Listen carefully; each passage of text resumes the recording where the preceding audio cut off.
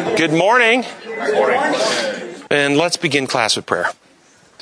Our gracious Heavenly Father, we come to you today and we ask that your presence would be with us, enlightening our minds, transforming our hearts, and filling us with your love, and that we can experience the unity of oneness and fellowship that you have for us. We pray in your holy name. Amen.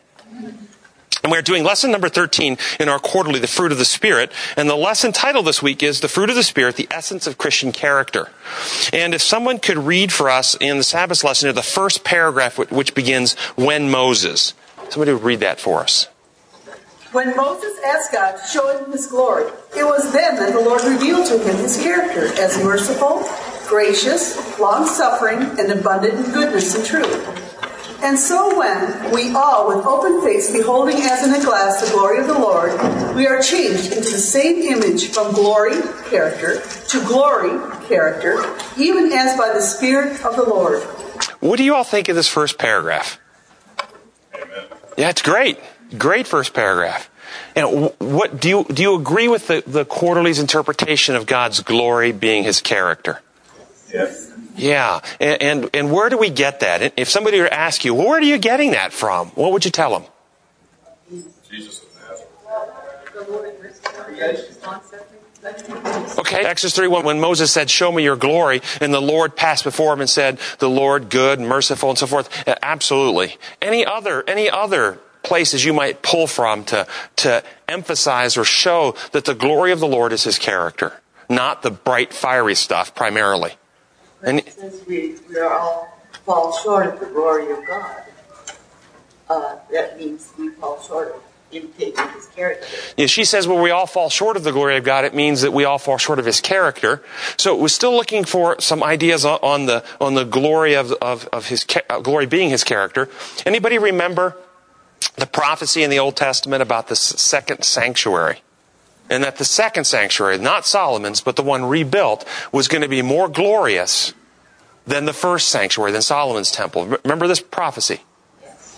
And when the family heads that were around for the original captivity, when they saw Solomon's temple destroyed, they were there at the foundation, laying the foundation of the rebuilt temple. They were grieving and mourning. Anybody remember why they were so distraught? Because the second temple is so small, so puny, so insignificant compared to Solomon's temple. Yet the scripture says that the second temple would be more glorious than the first temple. What is it talking about? Why would the second temple, so much smaller, be more glorious? Because Jesus actually came. So you're saying God's presence made, on the dedication of Solomon's temple. What happened the day of the dedication of Solomon's temple?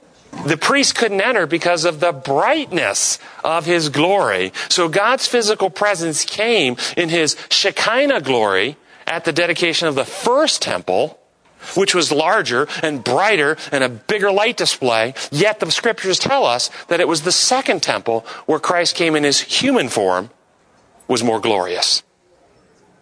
What do you think about that? So God came to both.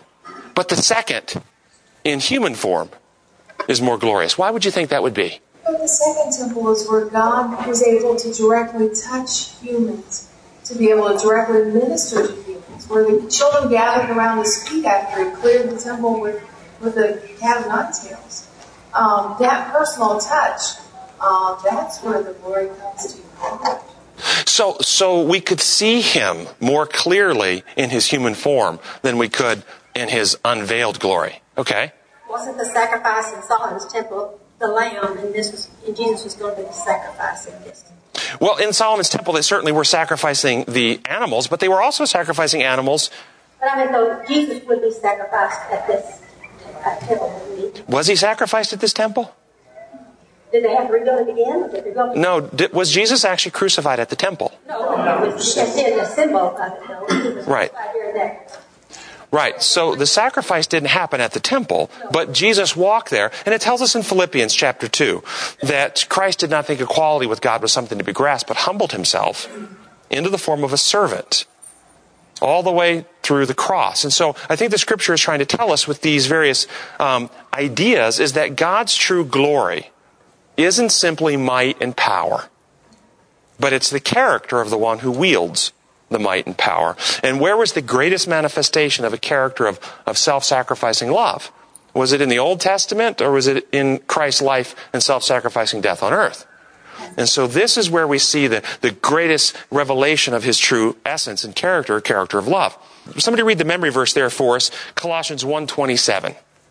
To them God willed to make known what are the riches of the glory of this mystery among the Gentiles, which is Christ in you, the hope of glory.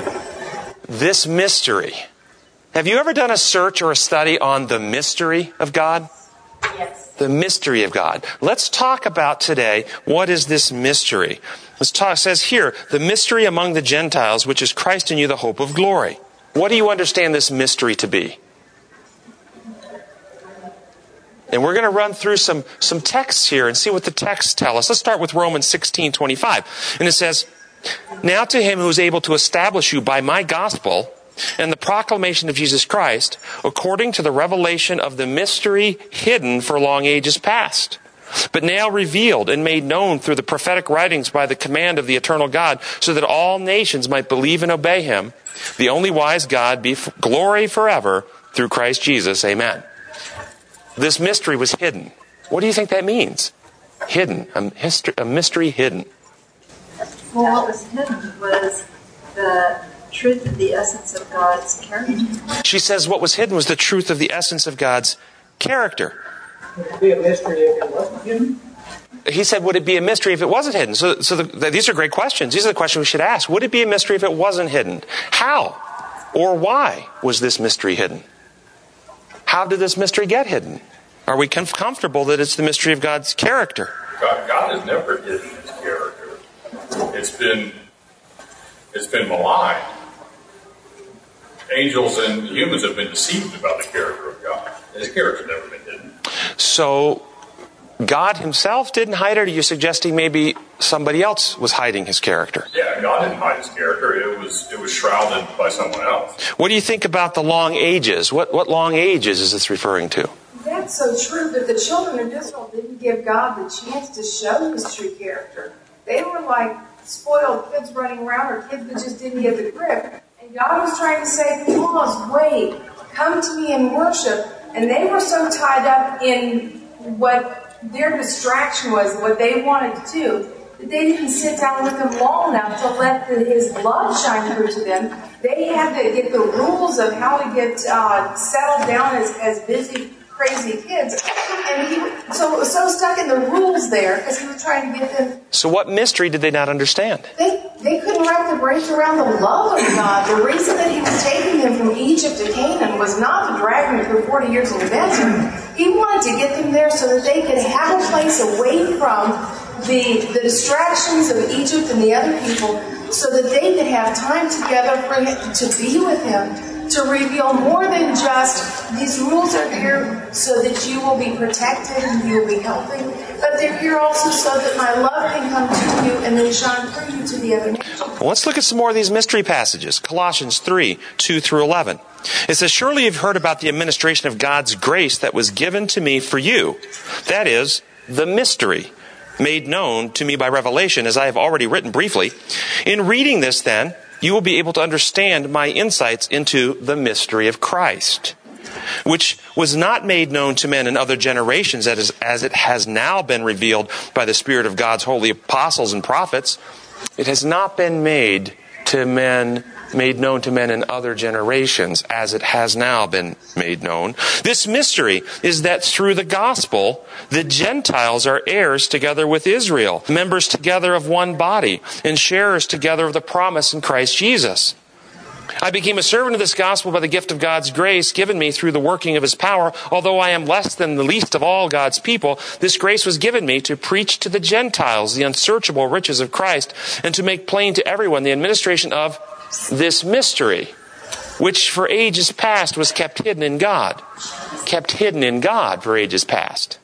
Who created all things. His intent was that now through the church, the manifold wisdom of God should be made known to the rulers and authorities in the heavenly realms, according to the eternal purpose he accomplished in Christ Jesus.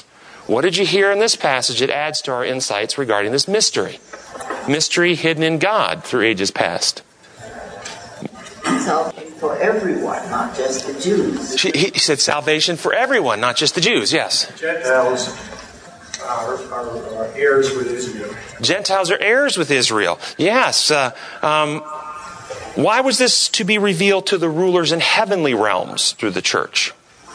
Were the heavenly beings mystified? Did they have confusion in their mind? Was there a mystery kept in the heart of God that they didn't fully understand? Jesus said clearly that no one understands the Father except the Son. And it was only through the Son that anyone can know the Father. And it says the manifold wisdom of God will be revealed. Was God's wisdom being obstructed or not understood? It's also said that if I am lifted up, will draw all unto me.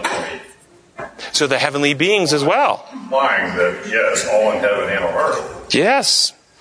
What the mystery of salvation, the whole plan of salvation for earth, still wasn't understood completely by heavenly realms, as well as the mysteries of the people here on earth, even though he tried to show it to them through the sanctuary service, but still apparently in heaven, they didn't understand the whole plan of salvation either. I agree. And as we're reading these texts, I want us to be looking for the central theme, the central thread, because while these texts may sound like they're talking about something different, for instance, this text talked about the mystery that through the gospel the Gentiles are heirs, it's still talking about the same central mystery, and we want to see how they all connect together. Here's Ephesians 1, 9 and 10. And he made known to us the mystery of his will according to his good pleasure, which he purposed in Christ to be put into effect when the times have reached their fulfillment. Keep that little phrase in mind. This mystery will be put into effect when? When the times have reached their fulfillment. See, every one of these passages is adding a little insight to bring all things in heaven and on earth under one head, even Christ. Now we have a mystery about Christ in you, a mystery of the Gentiles being heirs, a mystery that was hidden, a mystery of God's wisdom that wasn't understood to be manifest through the church, a mystery of all things coming together under one head. And then Colossians 1, 26 and 27. The mystery that has been kept hidden for ages, here's that same mystery, hidden for ages, and generations, but is now disclosed to the saints. To them God has chosen to make known among the Gentiles the glorious riches of this mystery, which is Christ in you, the hope of glory. Or Colossians 2, 2 and 3. My purpose is that they may be encouraged in heart and united in love, so that they may be full of riches of complete understanding, full of the riches of complete understanding, in order that they may know the mystery of God, namely Christ, in whom are hidden all the treasures of wisdom and knowledge. What is the mystery? Sounds like the incarnation of Christ. She says it sounds like the incarnation of Christ. But if the mystery also was the glory, also was the character of God, do you think that the beings around, the other beings that God has created in the rest of the universe are looking down to find these people who have a propensity to sin, who Satan described God as being self-centered and selfish, and that's why you couldn't trust him because everything he did was out of a selfish character?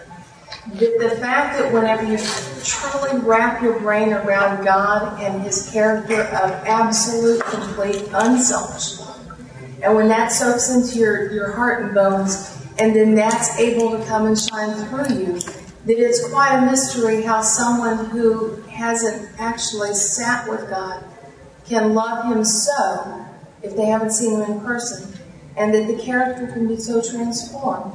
As you mentioned that Satan told lies about God. What did the lies about God do to intelligent beings? Put the fear of God in them. Put the fear of God in them. Oh yeah, isn't that what we're supposed to do? I'm going to put the fear of God in you. It depends on whether the lies were believed or not. If the lies were believed, yes. The lies were believed. Many of the angels, human beings, believed the lies. Did they come to love and trust God more? And then when God, this mystery, do you think God was working to be mysterious?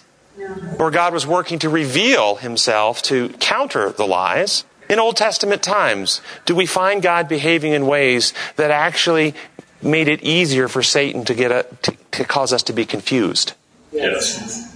Yeah. So the flood, Sodom and Gomorrah, Korah, Dathan, and Abiram, 185,000 Assyrians. I mean, do we see God acting in ways that Satan takes and makes capital with and begins to further obstruct God and becomes even more mysterious? Wow, how can God be love and behave this way?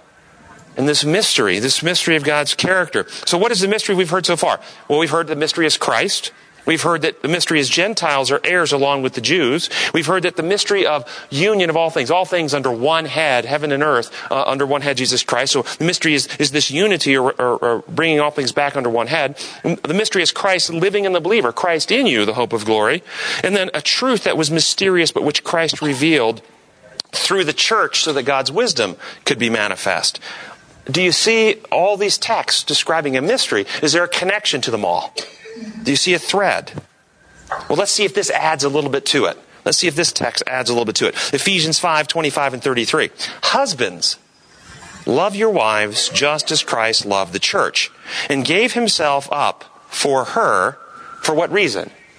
To make her holy, cleansing her by the washing with water through the word, and to present her to himself as a radiant church without stain or wrinkle or any other blemish, but holy and blameless. In the same way, husbands ought to love their wives as their own bodies. He who loves his wife loves himself. After all, no one ever hated his own body, but he feeds and cares for it just as Christ does for the church.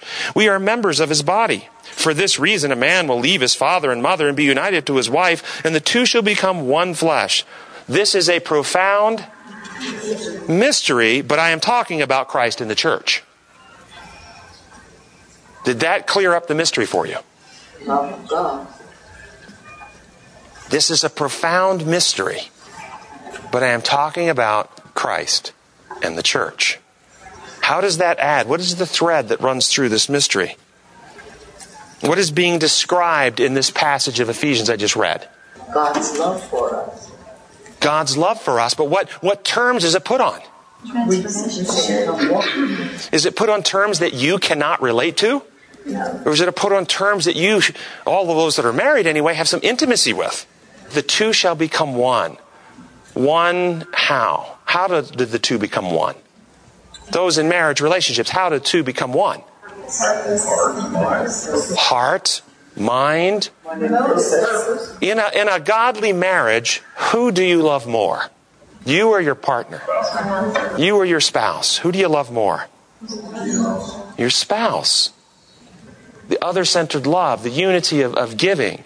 Is this the mystery of God's character of love, other-centered? God is love, and love is not self-seeking. Is this the mystery that has been hidden? That we have a God who actually gives of himself, sacrifices himself for his creatures. How has it been hidden then? By the light of faith. How is it revealed? The truth. Truth revealed where? In Christ. But notice what Christ revealed. He didn't just reveal a self-sacrificing love as God giving of himself, but he revealed the power of love. And that the power of love is life. That God's law of love is the principle of life. It heals, it restores. And thus, it says, this impact of understanding and embracing this mystery, when this mystery comes to our heart, it says in Psalms that the law of the Lord is perfect, reviving the soul, restoring, regenerating. So listen to this mystery. We're still dealing with the mystery. This is out of 1 Corinthians 15, starting in verse 51. Listen, I tell you a mystery. We will not all sleep, but we will all be changed. In a flash, in the twinkling of an eye, at the last trump. For the trumpet will sound, the dead will be raised imperishable, and we will be changed. For the perishable must clothe itself with the imperishable, and the mortal with immortality. When the perishable has been clothed with the imperishable, and the mortal with the immortality, then the saying that is written will come true. Death has been swallowed up in victory. Where, O death, is your victory? Where, O death, is your sting? What is the mystery that has been kept hidden? The mystery that we will all be changed. What is it?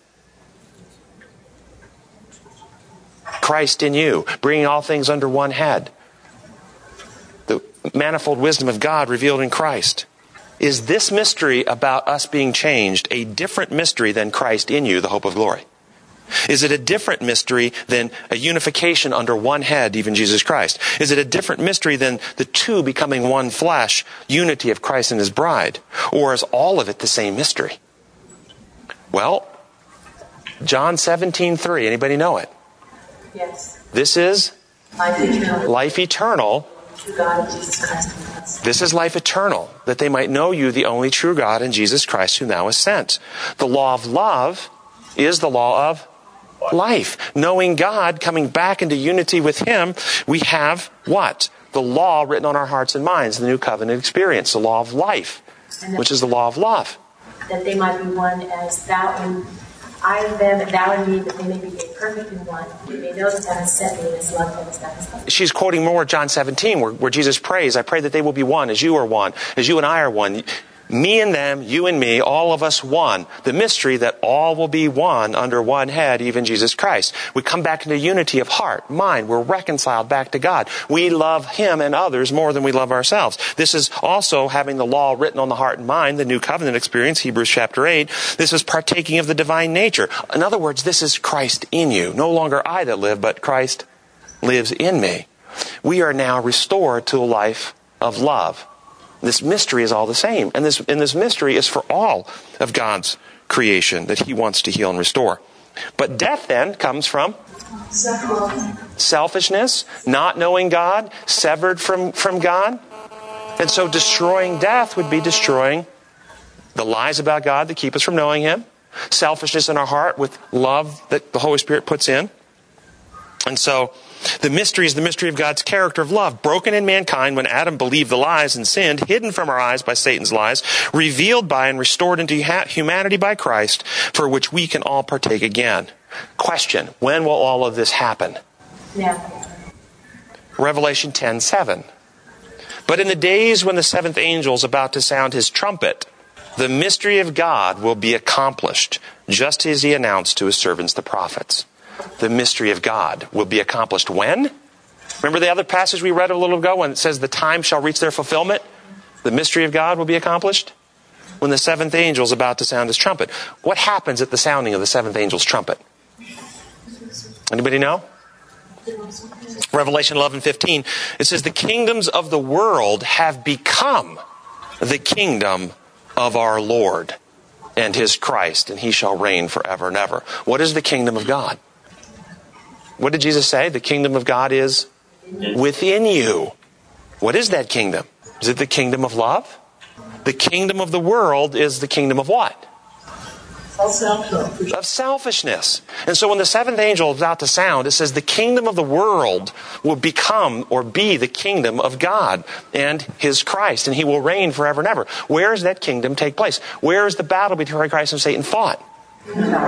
In our hearts and minds. This is talking about the mystery of God in you, the mystery of Christ in you, a transforming, regenerating, renewing work, removing that fear and selfishness, as it says in Revelation, those that are ready to meet Christ when he comes. These are they who do not love their life so much as to shrink from death. They're not loving self. They're selfless. They're other-centered. The mystery of God has been experienced. They've had the law of love reproduced in their heart. Revelation 16:7, the seventh angel, a voice is heard coming out of the temple in heaven saying, it is done. It is done. What is done? The sealing of God's church, the purification of his bride, the cleansing of his people. This is also known, by the way, as the cleansing of the sanctuary. Same thing. The cleansing of the sanctuary message is the healing, the restoring, the law of love in the hearts and minds of God's people, so that the bride is ready to meet Christ. This is out of Christian Education, page 77. It says, when we seek for appropriate language in which to describe the love of God, we find words too tame, too weak, too far beneath the theme, and we lay down our pen and say, no, it cannot be described. We can only do as the beloved disciple said, behold, what manner of love has the Father bestowed upon us, that we should be called sons of God. In attempting any description of this love, we feel that we are as infants lisping their first words. Silently we may adore, for silence in this matter is only eloquence. This love is past all language to describe. It is the mystery of God in the flesh, God in Christ, and divinity in humanity. Christ bowed down in unparalleled humility, that in his exaltation to the throne of God, he might also exalt those who believe in him to the seat with him upon his throne. All who look upon Jesus in faith, that the wounds and bruises that sin has made will be healed, shall be made whole. Thoughts? Is this powerful? When you read this passage, this mystery, did your mind immediately go to this eternal battle, this battle waging from before the earth was created between Christ and Satan, a battle for your mind over who you can trust, a battle over the principle of watching out for me based on fear and insecurity versus loving God and others more? Do you see, this is the war? Because I'm going to tell you right now on planet Earth and in Christianity, there's a different thing being taught. There's a thing being taught that we as Christians have to prepare for a war against jihad. That we as Christians need to have a second crusade. That we need to promote certain political groups and parties that will make more planes and war machines to go after the jihadists that want to kill us. Is this how Christ battles? No. 2 Corinthians 10:3-5, for though we live in the world, we don't wage war as the world does. The weapons we use, they're not worldly weapons.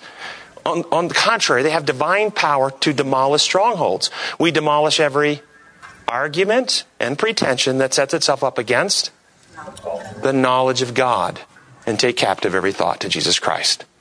Our battle is the battle over the truth about God's character of love, and our responsibility is to live that love and present that love. This is out of Signs of the Times, November 18, 1889. Christ came to our world to become our sacrifice. Now, this is an interesting phrase, how she says this. I don't think any of us would talk this way, but it's very, very enlightening. It says, he came to discover to our eyes the gems of truth. He came to discover to our eyes. Who needed to discover the gems of truth? We did. In other words, he came to reveal it to us, but it's an interesting way it's phrased. He came to discover to our eyes the gems of truth, to place them in new setting, the framework of truth. He brought out of the treasure house of God things new and old. I'm going to pause there. He brought out of the treasure house of God things new and old. What do you think new and old? What new, what old did he bring to earth out of the treasure house of God? Well, one thing that's old is nearly every story that he told you can find multiple times in metaphor in the Old Testament. She's saying all of his parables and stories are pretty much metaphorically told in the Old Testament. How about older than the Old Testament? Is there something older than the Old Testament? What is Revelation chapter 14? Fear God and give glory to him, for the hour of his judgment is come. And it says there's an everlasting or eternal gospel. Eternal. How long, how old is eternal? How far back is it true? Is it true forever, as far back as time goes? Is it still true, the eternal gospel? Yes. Well, what is the gospel? God is love. About the character of God. God is love. I've heard 3 people, God is love. You see, a lot of Christianity teaches the gospel is Christ died to pay your penalty so that you can have salvation. If that is the good news in the eternal gospel, has that always been true? No. Has it always been true that God is love? That God is not the kind of person Satan says he is? Yes, the eternal good news. So the things that are old, what about the things that are new? What new did he bring out? That Christ died to pay your sins. There you go. Yes, the new application because of our need, man in sin. God is love. That has never changed. But even though God is love and loves us, we've got a problem, don't we, once Adam sinned? Even though God is love and his character didn't change, he's not mad, he wants to save. We have a need that we can't provide. And Christ came out from God to provide that need, that new need that wasn't needed had Adam not sinned. And so Christ in you, the new truth of God's love revealing and applied to the need that we had. He sent the Holy Spirit, that was new. He sent the Holy Spirit, and we find that through Scripture, don't we? Old and new. So that we might be able to trace down the links of the great plan of salvation. Through the sacrificial offering of the Jewish dispensation, we are pointed forward to Christ, the Lamb of God, which, notice the words, this is right out of Scripture. This is a quote from Scripture, but we sometimes forget it in our traditional thinking. The Lamb of God which takes away the sin of the world. not appeases an angry and wrathful Father. The Lamb of God who takes away our sin, who heals, who restores. When Christ came, it was to engage in the conflict with the enemy of God and man. Wow, we have a common enemy. Did you realize that man and God has a common enemy? On this earth, in the sight of the universe of heaven. But why was it necessary to wage the war in the sight of other worlds? It was because Satan had been an exalted angel, and when he fell, he induced many angels to join him in his revolt against God's government. He worked in the minds of the angels as he works in the minds of men today. Where's this battle fought? In our minds. That's where it's fought. He made a pretension of loyalty to God, and yet he argued that angels should not be under law. He inculcated his ideas. His rebellion and enmity and hatred of God's law originated in the minds of angels in heaven through his influence. He caused the fall of man through the same temptations with which he had caused the fall of angels. And in the world where he proposed to work out his principles of rebellion, the battle had to be fought, that all might behold the real nature and results of disobedience to God's great moral standard. He represented God in a false light, clothing him with his own attributes. Christ came to represent the Father in his true character. He showed that he was not, get this, underline this, he showed that he was not an arbitrary judge. Amen. Ready to bring judgments upon men and delighting in condemning and punishing them for their evil deeds. How many times have we heard this about the Father? Countless. Countless times.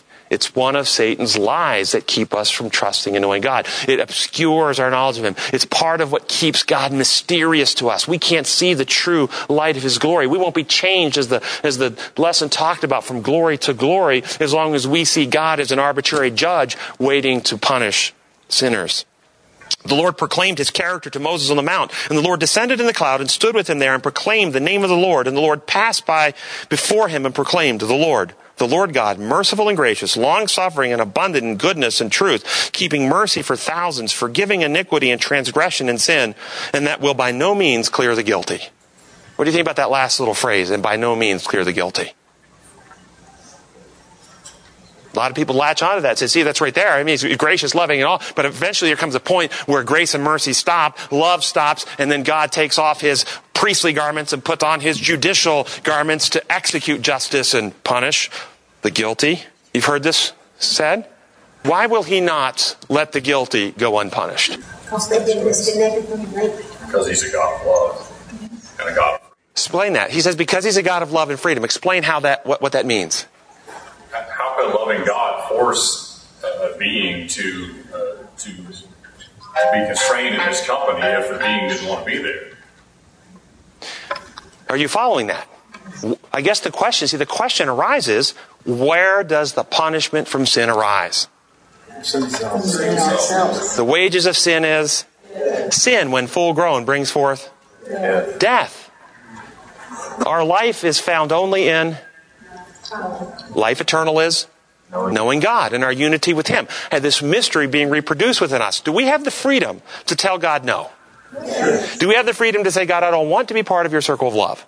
I don't want the Holy Spirit in my life. If we do that, what happens to us? Will God be a God of love if he ultimately, to those people who insist on leaving him, says, no, I will chain you to my side and force you to live in my presence? Would that be a God of love? No.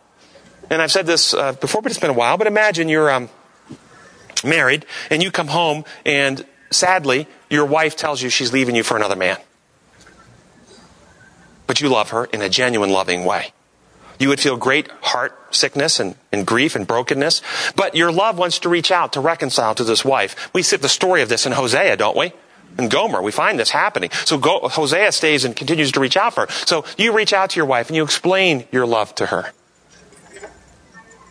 Would you get a set of handcuffs and chain her to the wall and put a gun to her head and say, no, look, love me or I'm going to kill you? Would you do that? What would happen if you did?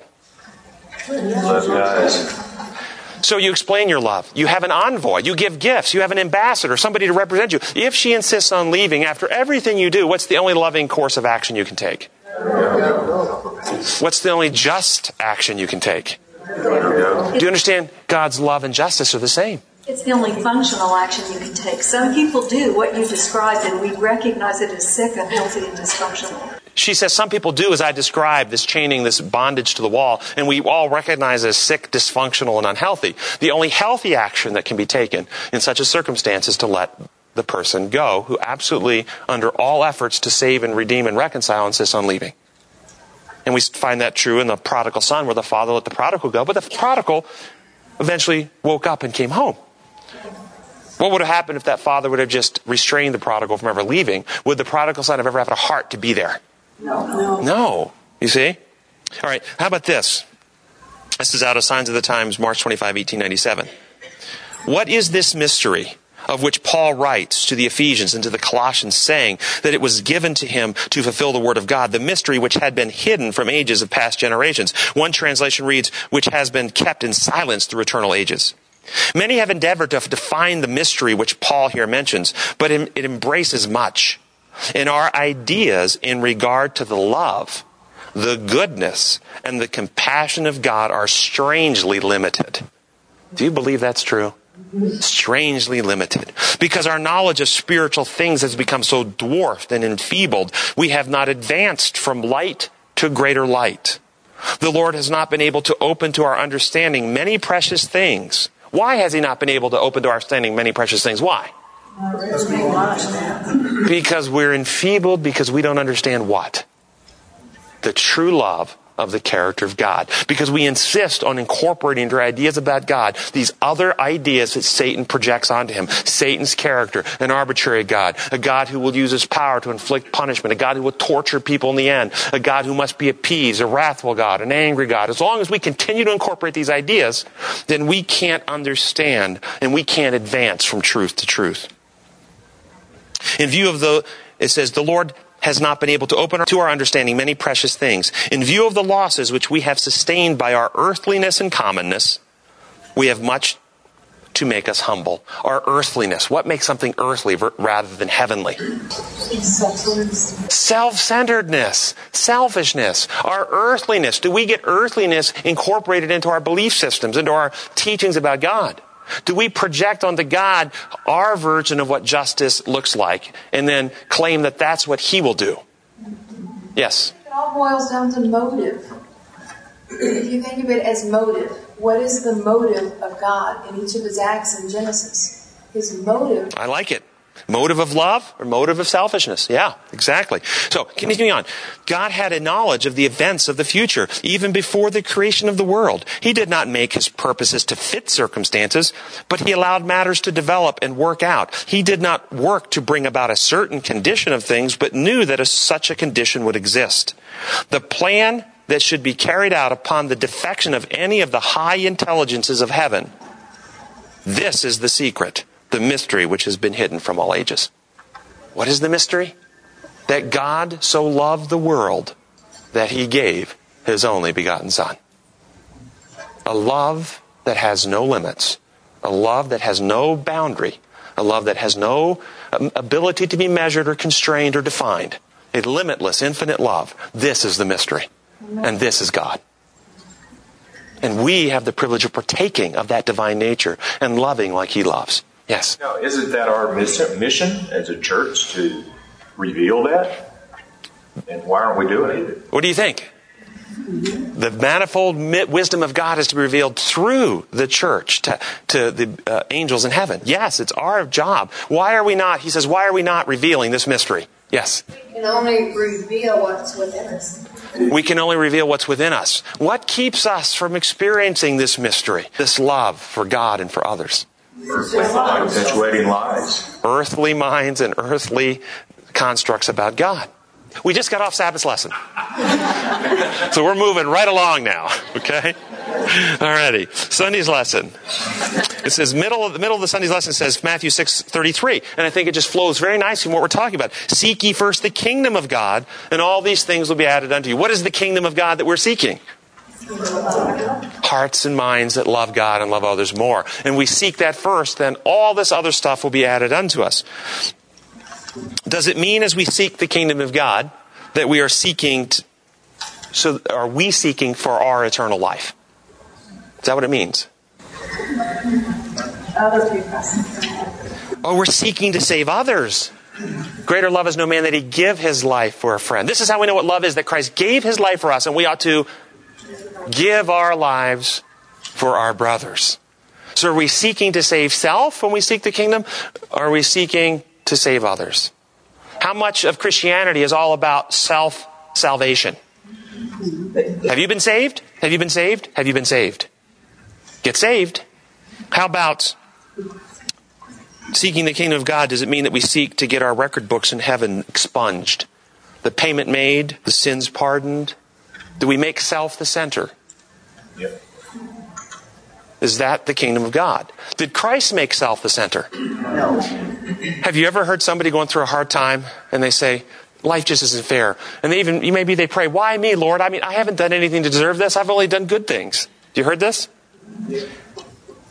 When Christ was on earth and he was being mistreated, could he, if he wanted to, justly and rightly say, Father, I've never done anything wrong. I've only healed the sick and fed the hungry and even raised the dead. I've only done good. It's just not fair why this is happening to me. Why me, Father? And if you heard Christ saying that, would you think, wow, what a mature being there? Would it be a revelation of love or self-focus? Yes, do you notice even the one who had the right, who could say that truthfully, wasn't concerned with self. Father, forgive them. They don't know what they're doing. John, this is your mom. Mom, this is your son. Providing for his mother, concern for others on the cross. Would we be seeking to be like God in heart if we're seeking his kingdom? And then the question to the class, what would this look like here in this room, in this church, in this community? How does it look? How can we live that here, now, today? Not theoretically in the future, today. How can we live that love? What is your motive? I mean, Christ come into our heart, and that's it. Boy, application questions are uncomfortable, aren't they? Quit trying to, have everybody throw our doctrines on them, that don't keep Sabbath and eat meat. I mean, just give people a little bit of a break more often if they don't believe exactly like we do. You mean love people who don't go to church on the day we do? Wow, that's a novel idea. How about loving the homosexual? No? Did Jesus love the prostitute? Yep. Yeah. How about... Jesus didn't condemn prostitute. How about, he didn't condemn. So maybe having attitudes that we recognize every one of us in this room, in this church, in this community are suffering from the same sickness.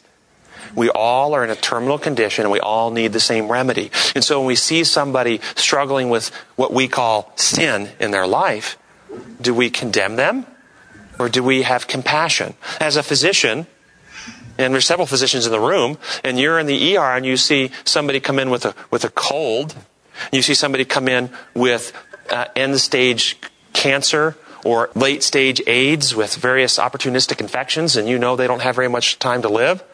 Do you say, well, I'll have compassion on the person with something very simple and minor, but I'm not going to be compassionate to the person who's dying? Or do we see those that are the sickest with the greatest compassion? Do we see people that are the sickest in sin with the greatest compassion and reach out in love? How did Christ treat people?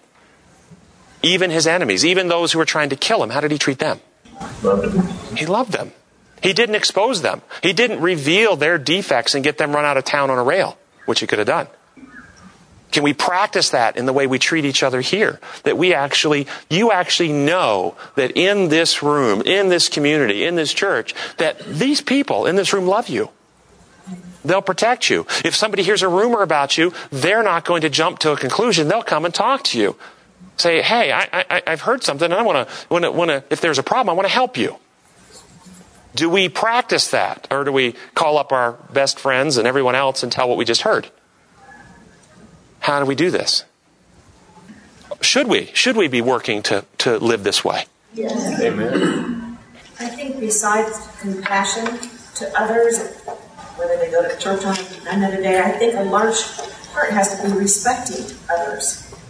not just, I don't want to be known as a church that feels sorry and cares for people. I want us to understand that other people may believe differently, and we have to respect that that is what they have come to believe. Doesn't mean we can't continue to try and share what we believe, but you need to have respect for them to listen to you. Romans chapter 14, let every person be fully persuaded in their own mind. That we can love people and respect their journey, and that they are growing in the truth as they're capable of comprehending it. And if you read in Thessalonians, those who are lost, it doesn't say those who are lost in the end are lost because they didn't have the right doctrines. It says they're lost because they didn't love the truth and thus be saved. Meaning, it's a heart of truth, a heart that's willing to grow in truth, an attitude that says, hey, whatever I know today, I'm finite, God's infinite. I'm going to continue to grow and advance in my knowledge of God and His kingdom and His truth, being open to correction as the truth is revealed through Scripture, through the Holy Spirit, to our minds. And so there will be people on that journey with a heart of truth, heart that loves truth, that does not see the same things we see because they're not in the place. They haven't traveled the journey we've traveled. So I think that's a great point. We like to share truth because truth sets people free. We like to share truth because truth sets people free. Yeah, absolutely. Monday's lesson talks about other fruits of the Spirit that we didn't talk about in the quarterly, including godliness, virtue, hope, knowledge, discernment. And as we think about all these particular fruits, godliness, virtue, hope, knowledge, discernment, how do we experience these fruits? Are they miraculous gifts bestowed in a snap of the fingers way? Kind of like, you remember in the Old Testament when they were going to build a sanctuary, God gave gifts to certain people of metalworking and so forth, where they instantly had this ability to be very gifted in craftsmanship and working of metals to be able to build the sanctuary. Is that the type of thing that happens? Are these gifts bestowed like that? No. Or do these gifts require your and my cooperation with divinity? Do we actually have to make choices? Do we have to practice these gifts? Do we have to choose to study, choose to hope, to exercise our power of choice to act in godly ways? Well, actually, one of the gifts in Hebrews says that the mature are those who've learned by practice the ability to discern the right from the wrong. By practice. We have to practice thinking. We have to practice reasoning. One of the purposes of this class is not to tell anybody what to think, but to present things to you in a way that challenges you to think, to get you to reason, to get you to weigh things out for yourself. Because the more you exercise those neural circuits, the stronger they get. Let's go to Tuesday's lesson. And it's the last two paragraphs. It says, at the same time, too, we can face a danger. As Christians, we have the example of Jesus, the only sinless human being who ever lived. As we compare ourselves to Him, how easy it could be for us to be discouraged. How easy it is to see His sinlessness and perfection in contrast to our sinfulness and weakness. We do have a perfect standard to follow, a perfect law to obey, and a perfect Savior to emulate. As we all know, we often fall short of that standard, of that law, and of that Savior. How easy it can be, too, after falling, after not seeing the kind of growth we would like, to get discouraged, even to the point of giving up, thinking, why bother, I just can't do it. Here, though, is where we need to understand fully what salvation by faith is about. Here is where we need to understand where our salvation lies, and here is where we need to understand what Jesus accomplished for us at the cross. Thoughts about this? Where does our salvation lie? In Jesus. In Jesus, meaning, what does that mean? Jesus paid it all. It lies in Jesus and us. It lies in Jesus in us, meaning Christ in you, the hope of glory. As we partake of Christ, as we experience Christ in us. So Christ achieved something that we could not achieve, or could we have done this without Christ? No, so our salvation is in Christ, and that Christ came to provide us whatever was necessary for salvation. What was necessary for salvation? To pay the debt. Sin had happened. The debt was paid. Perfect obedience. What is the debt that was paid? What debt? The wages of sin. Who pays those wages? Where do those wages arise? The wages of sin is death. Yes, sin when full grown brings forth death. Why does sin bring forth death? Because God inflicts that death penalty? So then, if God isn't inflicting it, who's the payment made to? It's not a payment. The devil? So the devil is the one being paid by Christ? Well, let's not laugh. This is commonly thought and commonly taught. It's okay. We should be able to process these things out in understanding and support, right? Sure. It's a reasonable question. Is it wage more an outcome rather than a payment? The wages, the outcome of sin is death? Because like as you said earlier, the outcome of love is life. The outcome of sin is death. Okay, so if we understand it that way, then sin pays its wage. The wage is death. Do we need to be more afraid? In fact, do we need to be afraid of God at all? No. How many in Christianity, though, are more fearful of standing before God without an intercessor than they are of sin, which is infecting their heart? Which are more afraid of God and being in His presence than they are of the sin which is in their heart? We should be fearful of unremedied sin in our characters and minds, not of God. He's the one who's going to cure us. Look at sin like you would cancer. You're not afraid of your oncologist. Your oncologist wants to cure you. What you should fear is unremedied cancer. That's what you should fear, because that will destroy you. And so, sin pays its wage. The wage is death. Christ came, and we can use language if we understand the meaning that says, and paid a terrible price, or a heavy price, or an infinite price. We can use that language, can't we? In order to achieve our salvation. You could say that somebody who is dying of leukemia, and they have a loved one who's willing to give bone marrow, that the person who donates bone marrow is paying a price, aren't they? They are. Does that mean they're paying a price to the administration to have legal permission to save the person who's dying of cancer? No. No. The price paid was never to the Father or to the law in order to get legal permission so God can save us. That's all a distortion. The price paid was what was necessary to remedy sinfulness. Sinfulness had to be healed, fixed, changed. Mankind had to actually be remitted back. Without the shedding of blood, there is no remission of sin. Without the shedding of Christ's blood, without His accomplishments in Calvary, sinfulness in mankind would not remit back. Mankind would not remit back to God's original design as God designed mankind and Adam to be. And Christ achieved that in His personhood. So Christ achieved revelation of truth to destroy lies that we've already talked about that kept God mysterious to us. And now we can know God in Jesus Christ. The lies are removed, but Christ did more. He actually achieved in His human brain a perfection of godliness. He rewrote or put God's law of love back into the human species in His own life and destroyed the law of sin and death, the infection of self-centeredness at the cross when He gave Himself freely. They couldn't take His life. And so He rises. And it says in Hebrews 5:8, once He is made perfect, He became the source of salvation for all who obey Him. So in Christ we have the truth that wins the trust, but also in Christ we have perfection of human character in harmony with God, and thus we become actually partakers of His nature through the work of the Holy Spirit. It is no longer I that live, but Christ lives in me. This is a restorative, a healing, a regenerating process that we actually come to love God and love others so much that we would give our lives to help others rather than exploit others. That is regeneration and salvation of character, and which will ultimately result in physiological eternal life. Yes? Why then does the Bible say, fear the Lord? Yes, fear the Lord, as in awe, admire, respect. Fear God and give glory to Him, for the hour of His judgment has come. Notice the phrase, fear God and give glory to Him. Who is being told to fear God in this context? Those who are going to give Him glory. And what is glory? We just talked about it. What is glory?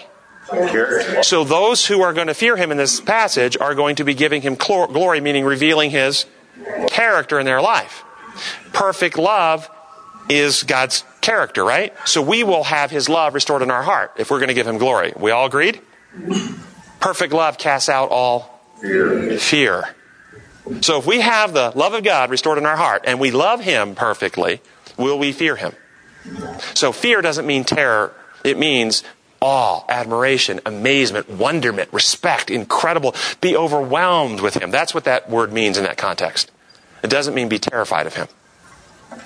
Good question. Good question. Well, and all through the Bible, when He revealed Himself, He always always came and said, fear not. Fear not, fear not. Every time. That's good. That's good. All right. Last point of the lesson. Out of Thursday's lesson, it talks about things that the lesson suggests to help us grow in this godliness. And it says, Bible study, prayer, right thinking, and Christian witness were the things that it mentioned. I just wanted to point out in closing that those who put Christ on the cross did 3 out of 4 of these. Those who put Christ on the cross studied their Bibles, they prayed openly and regularly, and they were worried about how they looked and appeared and witnessed to others. Did they have right thinking? Starts with the heart. From the abundance of the heart, the mouth speaks. Make a tree good and its fruit will be good. Make a tree bad and its fruit will be bad. It is about the mind. It is about the heart. It is about regenerating the character so that selfishness is put away and we love others more. And then all these other things will be redemptive. But if we don't have the heart change first, you can do every one of these other things and you can still crucify Christ. Our gracious Heavenly Father, we thank you so much for the mystery of God revealed in Christ, that you have an infinite love that loved us so much that you gave your only Son to bring us the truth and to transform humanity back to your original ideal. We now entrust, open our hearts to you and ask for the pouring of your Spirit, who will take all that Christ has achieved and reproduce it in us so that it's no longer we, our sinful selves, living, but Christ, who loves others most, living within us. We pray in your holy name. Amen. Amen.